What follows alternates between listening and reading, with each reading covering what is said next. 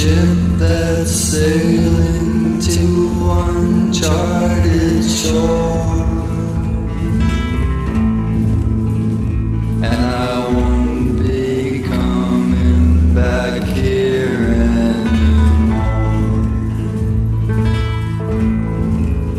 I'm on a wave, I'm on a mountain, I'm on a roller coaster sailing across the sky, and the only trouble is in wondering why.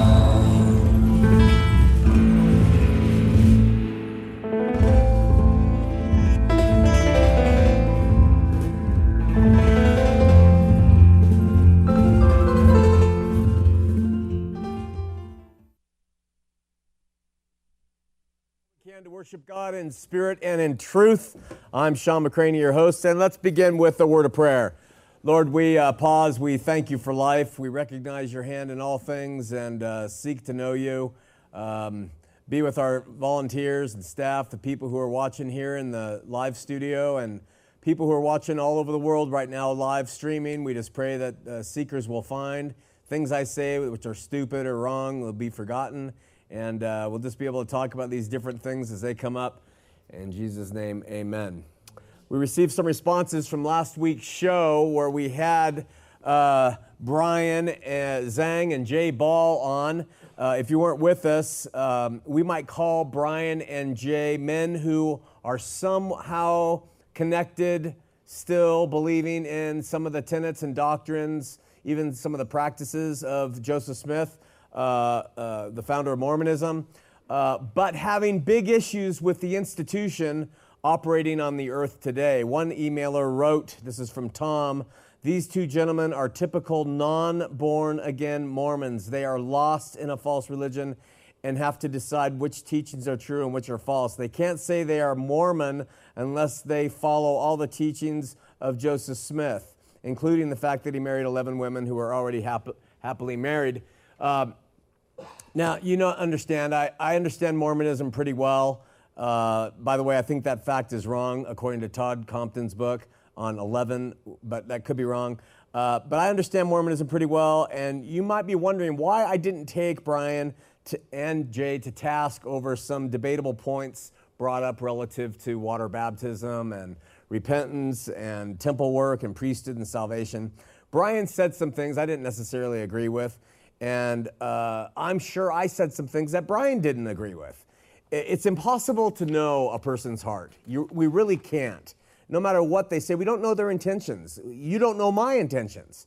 But he verbally committed here on the stage to loving the Lord Jesus Christ. He said that. I love him. That's what he said. And that's what Brian said. And he wants to live a life patterned after Christ. That's what he said again. If he says that, I'm going to take him at his word. What am I going to do? No, you don't. You don't love Jesus? You don't want to follow him. I mean, listening to him, I honestly believe that the only thing that I could do was try and understand him better, try and hear what his perspective was, where he was in his walk according to my understanding of biblical truth, which again is limited, and to allow God, through his Holy Spirit, to reach Brian with things I think are true, by and through his stated faith.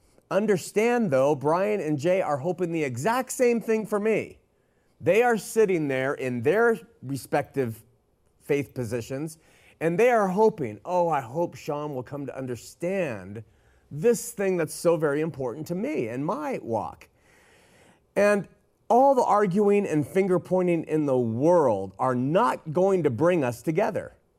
It will not do it. Believe me, we've tried. We've tried before. Only faith and love will bring people together. And that is the work of the Spirit, and a work that sometimes takes a long time to resolve. Sometimes it's a work that might not even get resolved here between parties. So Jay and Brian and myself have come to a place where Jay and Brian, they're going to teach and preach the things that they believe are important. and I'm going to do the same, and we've decided, and I make that decision with everybody. Personally, I've made that decision. I'm going to live peaceably with everybody. I will state my position. They can state theirs. We can dialogue about what is supported where and how it's interpreted in this language and that. But in the end, I'm going to choose to love people. And they have decided to do the same. And really, isn't that all we can ask? Isn't that what I think God would want of his creations, of his children, of people who say they love him? That they'll love each other, at least. And if that love includes sharing something that's important in your heart with them, fine. But we can do that peaceably. So look at all the other routes that have been taken for centuries, especially in the Mormon Christian debates. I tell Brian he's wrong. He tells me I'm wrong. Jay gets angry. The accusations keep going and going and going. We part company as enemies. And all of us are claiming Christ. All of us are seeking to follow him. I think it's about time we let any and all who claim his name to pursue him how they want. They're responsible before God. I'll be responsible for God how I have chosen to pursue him. You are the same. You are responsible for what you've decided to believe about him and what you've decided to disregard. And with that, how about a moment from the Word? And I heard, as it were, the noise of thunder. One of the four beasts saying, "Come and see." And I saw, and behold, a white horse. As a number of you are aware, we go through the books of the Bible on Sundays at campus, Milk and Meat. And in our milk, we're going through Acts. And in that book, there's a debate about circumcision that's going on among the believers, which the apostles got involved and said, all right, we're going to Jerusalem. Paul, come to Jerusalem with Barnabas. Let's all get together. It's the first apostolic council, and let's talk about this. Do Gentiles need to be circumcised in order to be saved? That was what the claim was. In Acts chapter 16, verse 4, we read that a letter, an epistle, is being given to 3 different places regarding this subject. And it says this at verse 4. And as they went through the cities, they delivered them the decrees for to keep that were ordained of the apostles and the elders which were at Jerusalem. So simply put, they took these written out epistles and said, this is what was decided at Jerusalem. Here, take it. Now, that phrase, they delivered to them the decrees, is in the Greek dokeo, and it means to think upon something. That's what dokeo in the Greek, it means to ponder, think upon, and say, okay, I accept that. With my best of thinking, I dokeo that. I accept it, my best of thinking. I would read this then, that they delivered to the Gentiles the epistles to think about, to consider, and ponder. What did the epistle say? Gentiles don't need to worry about circumcision. Dokeo that. Think about it. An interesting thing happens, though, over the course of Christian history, because that term dokeo in the Greek, when Jerome translated the Bible into Latin, and we get the Latin Vulgate, dokeo became the Latin dogma. And with this change came a very different interpretation of what those epistles actually represented when they were given to the different Gentile gatherings. See, where the Greek dokeo means to think, the Latin dogma means something far more strident than to just think on something.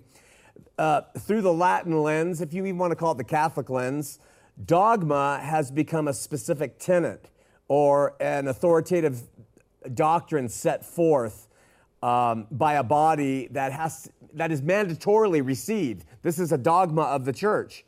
And so this shift is really important to understand in that translation process of going from the Greek and then the Latin translation from dokeo to dogma, because dokeo means think about this, dogma means this is what it is, accept it. You see? In other words, I would suggest that the faith through the Greek was subjectively understood. that which one thinks or believes is good and right, instead of objectively demanded that which must be received as law. And so you can see how religion inserted itself in the mindset. The apostolic church was more about, here, we want to give this to you to think about.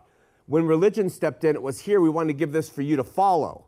And that's a huge difference. Herein lies the difference between those who will die and go before God and say, well, I believe this. I don't even know if this will happen, but God, I believe this. I followed that. It was important to me. And those who said, this is what my church taught, and I followed it blindly. I think that's the difference. So in my estimation, the Greek fully represents the actual of how it should be. The will of God in the individual's life, who subjectively understands by the Spirit what they believe and what they don't, versus a dogmatic approach.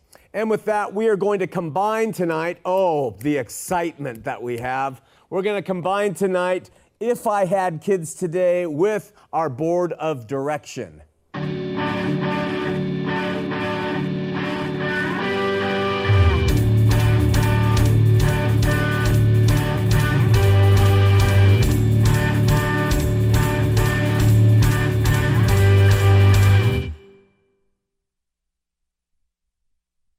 Say I have a family of 5, and we've come out of Mormonism, we're now in this, what should we do with that? And so we just thought, why don't we just start throwing out some ideas.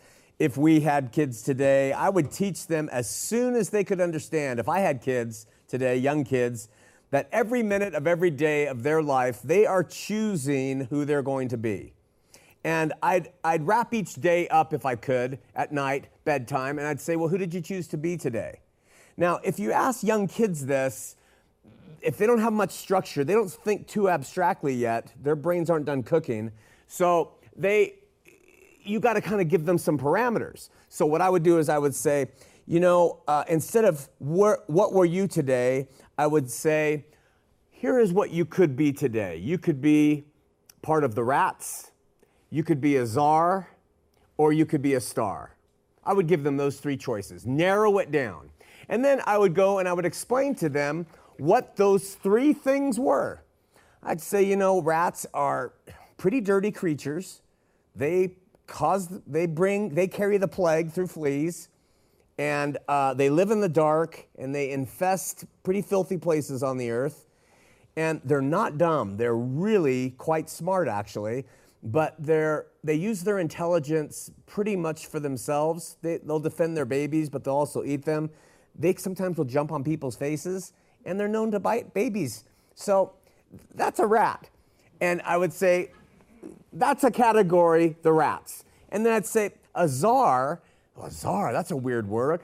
Yeah, czars are pretty much kings or leaders, monarchs, sovereigns, and czars are leaders on this earth. And they oversee a kingdom, and they're called a czar, T-S-A-R. And then I would finally say, and then finally there's the stars. Now, the stars are the best of all because what they do is they shine light from heaven. They are bright, powerful, huge, sometimes huge fiery balls out in the universe, stars, okay? And so after introducing to them, I would follow up each day at bedtime, and I'd say, so what were you? Were you with the rats? Were you a czar? Or were you a star? And then they would say, today I was a rat. I was with the rats. Oh, what did you do? Oh, well, Billy, we blocked him in the bathroom, and there was a girl's bathroom, and then you could talk to him. Well, why did you do that? And you could start to hear their heart about things, and then you could counsel them. Or they could say, today I was a czar. Why? Well, they asked me to clean the chalkboard, and I led other kids to help do it, or something like that. Or today I was a star. I shared something important about being good with a friend. And so it opens up the dialogue, and it compartmentalizes for the kid these 3 things, right? So finally, once they had the alphabet down, follow me, Delaney, follow me, this is important. Once they had the alphabet down, like say they're 8 or 9 years old, one day I would drop it on them. I'd say, do you know why I chose rats and star and czar? And I would say, God, he gives everybody on this earth, he gives everybody on this earth 4 letters to work with. And those 4 letters, you get to organize them any way you want. So you can be part of the rats, or you can be a czar, and that's just spelled differently, I know, but it's also spelled this way, or you could be a star. And that's why I chose those three things, because it's your choice what you're going to be. And then I would probably say, and let me ask you something. What is the big difference, not in how to describe these things, but between these three words? What is the biggest difference you see? And if they've progressed in English enough, they might realize that this is plural and these are singular. And I would say that's right. And I would say because it's really easy in this world to be a rat. It's really, really easy to join that crowd and to cause trouble and to spread disease and to do what you want and live in the dark. I mean, everybody can be a rat. It's really something to be a czar. I mean, that's just one king. And to be a star even is even harder. That's the biggest of them all. But it's up to you. You have the four letters. You get to decide. And so if I had kids today, I would teach them concepts like that to help when you sit down at night and they're starting to fall asleep. Let them start to talk it through and question and wonder what they're doing with their life. All right, let me get a drink.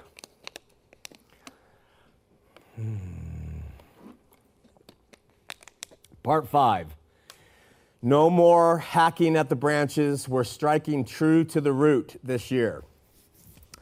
Our last show on the topic, dated January 17th, I think, because we've had other shows in between, we talked about how linguist and social gadfly Noam Chomsky, in a fantastic documentary called Requiem for the American Dream, describes the ways and means which the 1%, the most powerful, actually the 1/10 of 1%, the most powerful in the world that represent big government, multinational corporations, and major media outlets, work very hard to keep the majority not only out of power, but pretty much out of the game by keeping them spectators rather than participants.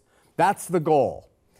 Take the masses and let's not let them be participants.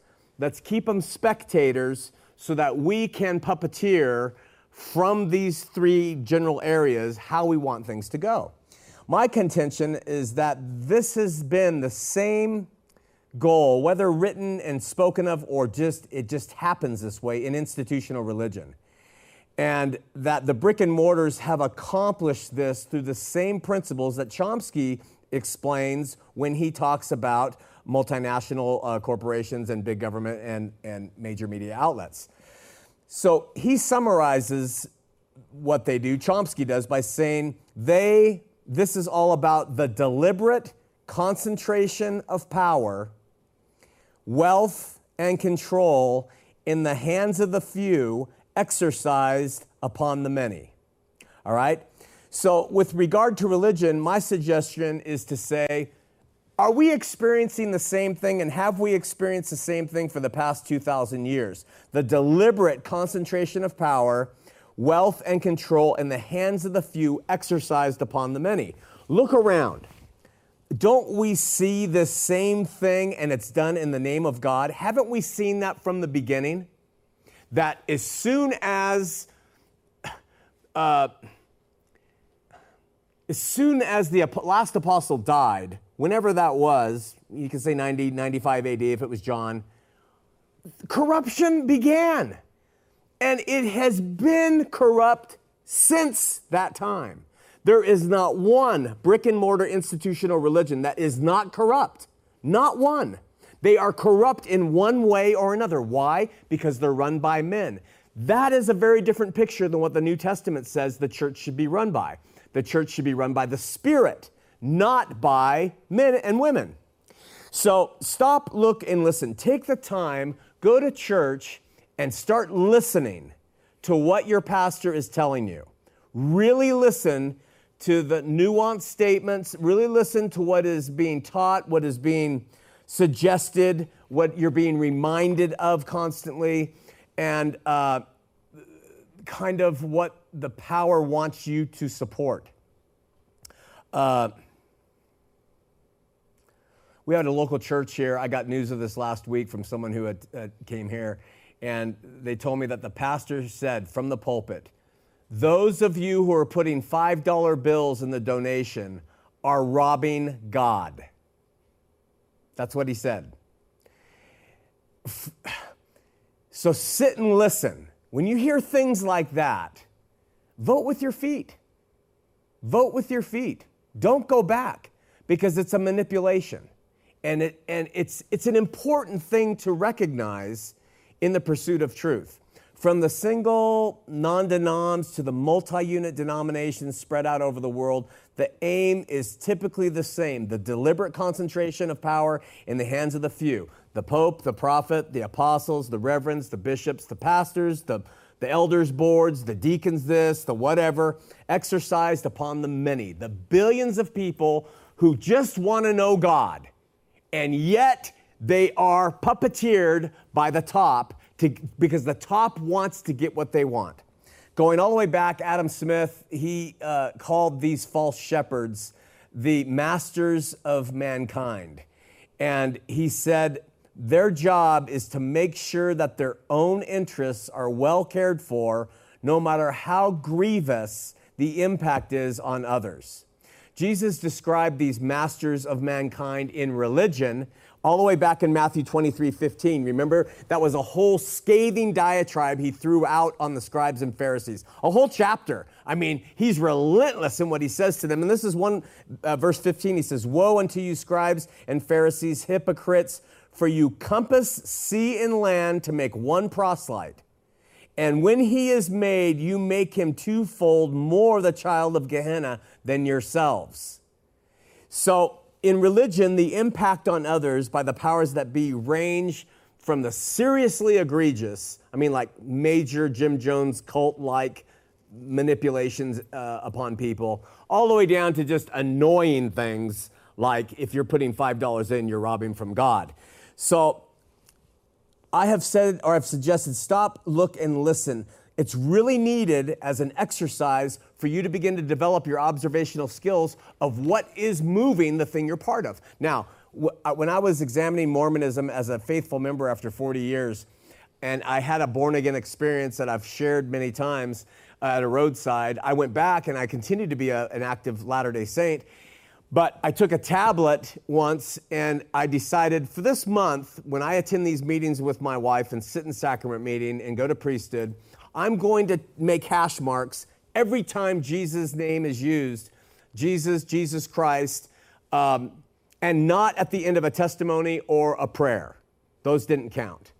And over the 3 or 4 times, priesthood and Sunday school and sacrament, the hash marks down. Every time it's used, the average of my 3 times, which isn't that many, 0. I'm not kidding you. And I've been told that's changed since. And praise God, that's great. They're making moves to refocus on the founder of the faith, who isn't Smith, it's Christ, I hope.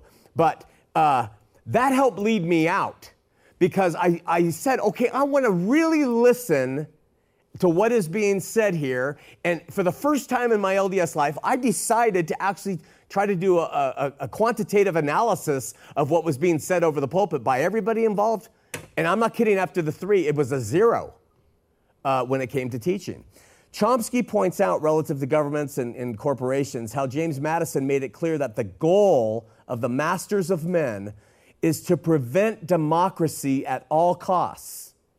Now, I'm talking about democracy within the faith here. We typically do not see it that way. We see it as top-down, authoritative. I think that the faith is a democratic experience. It should be, where there isn't the grand poobah sitting on the stage. There isn't the Pope and the prophet. Jesus is our prophet. There isn't the apostle. Jesus is our apostle. There are teachers and there are other people and there are administrators, but they aren't the ones who are leading the people. The Spirit is leading the people. And so James Madison pointed out that the masters of men were to prevent democracy at all costs, because to do so would insulate the masters from the uprising of the masses from taking their wealth and control. On that basis, the documentary unfolds. And the 10 steps Chomsky unbelievable genius in 75 minutes rattles off the principles by which they operate, and it rolls forth in this presentation that is a lockstep, seamless presentation of how it works. And the 10 principles are this, and we're not going to cover them tonight, but we're going to cover them in the next few weeks. Reduce democracies first. Shape ideology. Redesign the economy. Shift the burden. Attack solidarity. Run the regulators. Engineer elections. Keep the rabble in line. Manufacture consent. And marginalize the population. Taking the genius of Dr. Chomsky, I personally see those same insights he has into big government and major media outlets very, very applicable to major institutional and even minor institutional religion. Before we move through those 10 principles next week and apply them to organized religion, there's something we really need to fully understand in order to appreciate the comparison, in my estimation. And you know, I ardently maintain that today, more than even when we started down this path, the following biblical supported points need to be understood for us to understand why it's important to examine this and why it's important to do something about it. All right? If you don't agree with these points, you're not going to see why Chomsky's points are so applicable. So a quick rehearsal, and we'll open up the phone lines and read the emails and see what's going on out there. I strongly suggest, according to the Bible, the one true God promised to save the nation of Israel from their sin with a promised Messiah. And this Messiah, the only begotten Son of God, came and suffered for the sins of the world. And I believe he reconciled the world to God, God to the world, whichever way you're going to put it, as the author and finisher of our faith. And that Jesus was the stone that the builders rejected, which was prophesied about in the Old Testament. And as this stone or rock, he told the religious rulers and the Jews of his day, his brothers, his sisters, that either they could fall on him and be broken, or he would fall on them and that rock would grind them to powder. He gave an either or there. And humble yourself, fall on me, and be broken, and then be saved, or I will fall on you and grind you to powder. Then they crucified him. And the Lord's apostles were taught by him, take this message out, take this good news out that I have come, and take it out to everywhere you can. But let me tell you something, and then this is a paraphrase, but he said it, you won't get to all of Judea before the end of the age. You won't get to everybody before it all ends. Check my facts. Don't trust me. Look it up. He said, I'm coming back to grind to powder, and so get the message out the best you can, but you're not going to get through all of Judea. So we read the New Testament scripture, and every writer of the New Testament says, he's coming. He's coming. It's coming. Be prepared. The day is at hand. The day is coming. And as we've said before, either the apostles were wrong, and if they were, I don't trust anything they wrote, or they were right, and they were, and so I trust everything they wrote. They weren't wrong. They weren't under the assumption that he might be coming back, or he's coming back, but they were wrong. They knew it. He gave them the signs. He told them, I'm coming back to grind to powder. I'm going to come with reward for those who believe me. I'm going to come with justice for those who don't. And that was prophesied. He said, within a generation, Matthew 24, he said, it will happen within a generation, which is considered 40 years in biblical language. So that's 70 AD. What happened in 70 AD, you know. Jerusalem was wiped out. The temple was ground to powder. Not one stone left upon another. The Holy of Holies, everything taken down. Genealogies all burned up. 1 million plus, 1.2 million Jews killed. 70 AD, done. What the apostles said happened, what Jesus said happened, and the Roman armies did their job. After this day of the Lord, after this, his coming with rewards and judgment, he took his church. He saved his church. He saved his believers then. That's what it's all about contextually as you read the scripture. And brick and mortar religion should have died at that point. It should all be by the Spirit from that point forward, of men and women sharing of the gospel going forward, the Spirit leading. But what happened was men said, no, we need to usurp that power, like Chomsky talks about, so we can control the masses. Constantine says, it's going to really help me out in my political means, and he inserts it. So we have 1,000 years where God lets the Catholic Church rule. We don't get to read the Bible at all. The Vulgate is a complete mess by the time it comes around in 1520 or whatever, when Erasmus gets a hold of it and says, this thing doesn't even look like something we can believe in.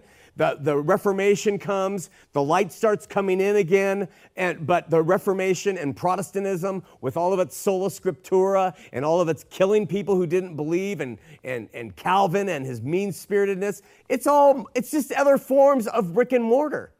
But true believers from the heart have been with him since. The Spirit has moved upon those people ever since. But the powers that be, the one Chomsky's after in the corporate world, they've been there in the religious world. All attempts at recreating it have been a fail. The Mormons think they've recreated it well, right. Yeah, $1 billion mall with the prophet cutting the thing saying, let's go shopping. That is Jesus' church, right. So from the Catholics to the Mormons to the Baptists to the non-denoms to the Calvary chapels to campus, the church we do here, none of it is right. It's the individuals and Christ. God promised, and after the time of the Jews, he would write his laws on the hearts of people. He would write his laws on the hearts. He promised that believers would be living epistles. He promised that no man needs to teach his neighbor, for all would know him. He said that anything that can be shaken will be shaken one last time, so that the only thing that will remain, this is in Hebrews, the only thing that will remain is that which cannot be shaken at all. That's the only thing that will remain. So let me ask you something. Can a building fund be shaken? Yes, it can. It's not going to remain. Can a pastor and his presence before a giant church or a small church be shaken? He certainly can. So it's not about them. Can priesthoods be shaken? They can be shaken. All of it. Vestiges of material religion, brick and mortar edifices, no priesthoods, no temples made with hands, no leaders to discipline us and tell us what we need to think and believe and see and do. No one to decide with a church council how things have to happen. The Spirit is doing it right in and through us. Let me give you some scriptures that we don't hear very often. Paul said, do you have faith? Have it to yourself before God. You ever heard this one? It's beautiful. Happy is he or she that condemns not himself in the thing which they allow. You'll have people say you can't have a drink of alcohol. You'll have people say you should wear a tie to church. You'll have people say that you should dance before the Lord at every meeting. You should hold snakes. It goes on and on. If you want to do those things, happy are you before the Lord, but don't impose them on other people. Paul says in Romans 14:10, why do you judge your brother? And why dost thou set at naught thy brother? For we shall all stand before the judgment seat of Christ. In other words, shut your mouth. Let people believe how they're going to believe. Let them live how they're going to live.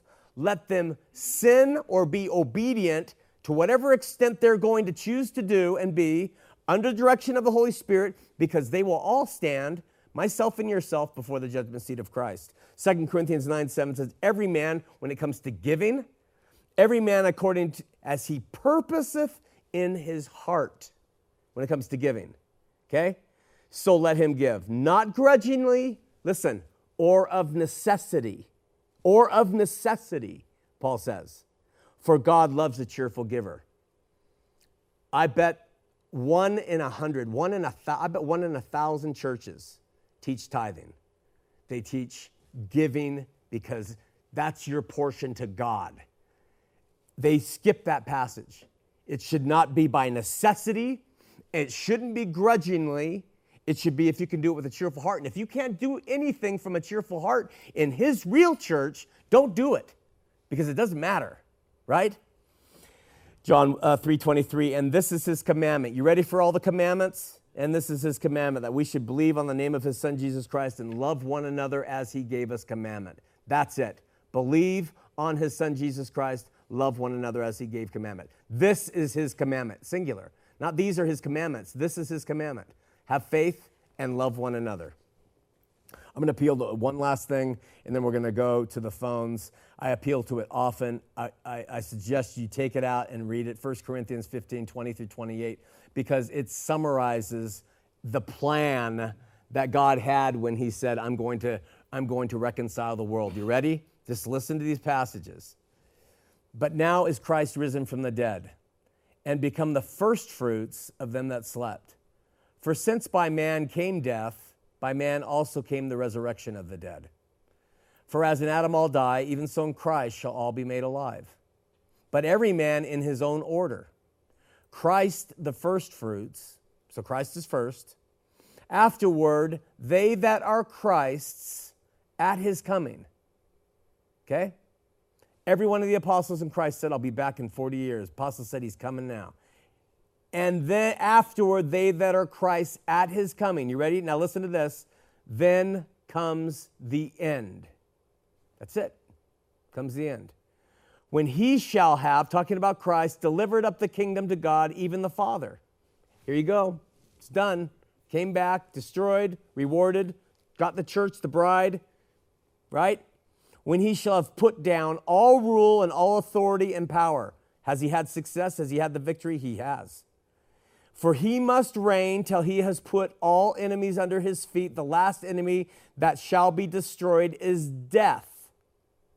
I would suggest he's put death. It's never physical death when we talk about death in the New Testament. It's almost always from Jesus' mouth spiritually. It's about the spirit. Okay, the last enemy that should be destroyed is death, for he hath put all things under his feet.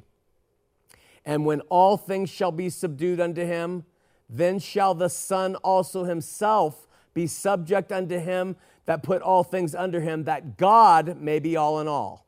That's why God sent his Son, so that God could be all in all. This is a handing over of everything. The handing over is done. Christ has had the victory. He's not still having the victory. There's not a war with Satan. Jesus, when he was on the earth, said, Satan's done for. Now it's done. It's over. Satan, he's still contempt, but he has no power past this life. He cannot tie people up at all. He can tempt, he can cause trouble. God lets him do what he's going to do, just like he did in the Garden of Eden. Before there was sin, he let Satan go and do these things, but he has no power because Christ has had that final victory. It's over. It's done. Trust that. And if you do, then you're going to be able to see the game of playing religion, of playing church, and how we have allowed it to go on, in part because we're too damn lazy to say, oh, I'm going to take responsibility for my own faith. I'm going to go before God myself. Most people say, oh, let me put someone in between so I can point the finger of responsibility at them. You can't. We'll continue to talk more next week about the exercise of control and the last vestige that Chomsky hasn't gone after, at least, and that's institutional religion. Let's open up the phone lines, 801-590-8413, 801-590-8413. And with that, we're going to take a look at this.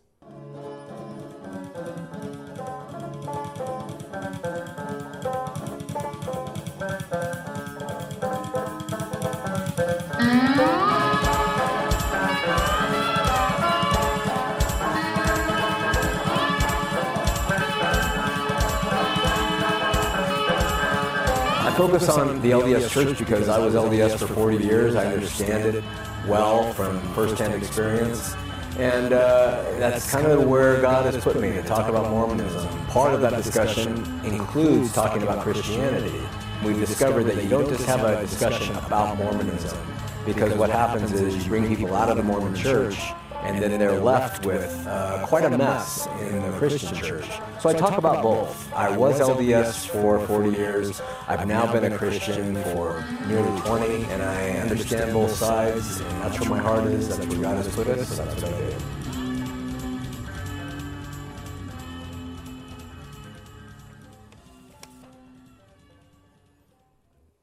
You know, I copied off 5 emails, and I've just looked at them, and they're all way too long.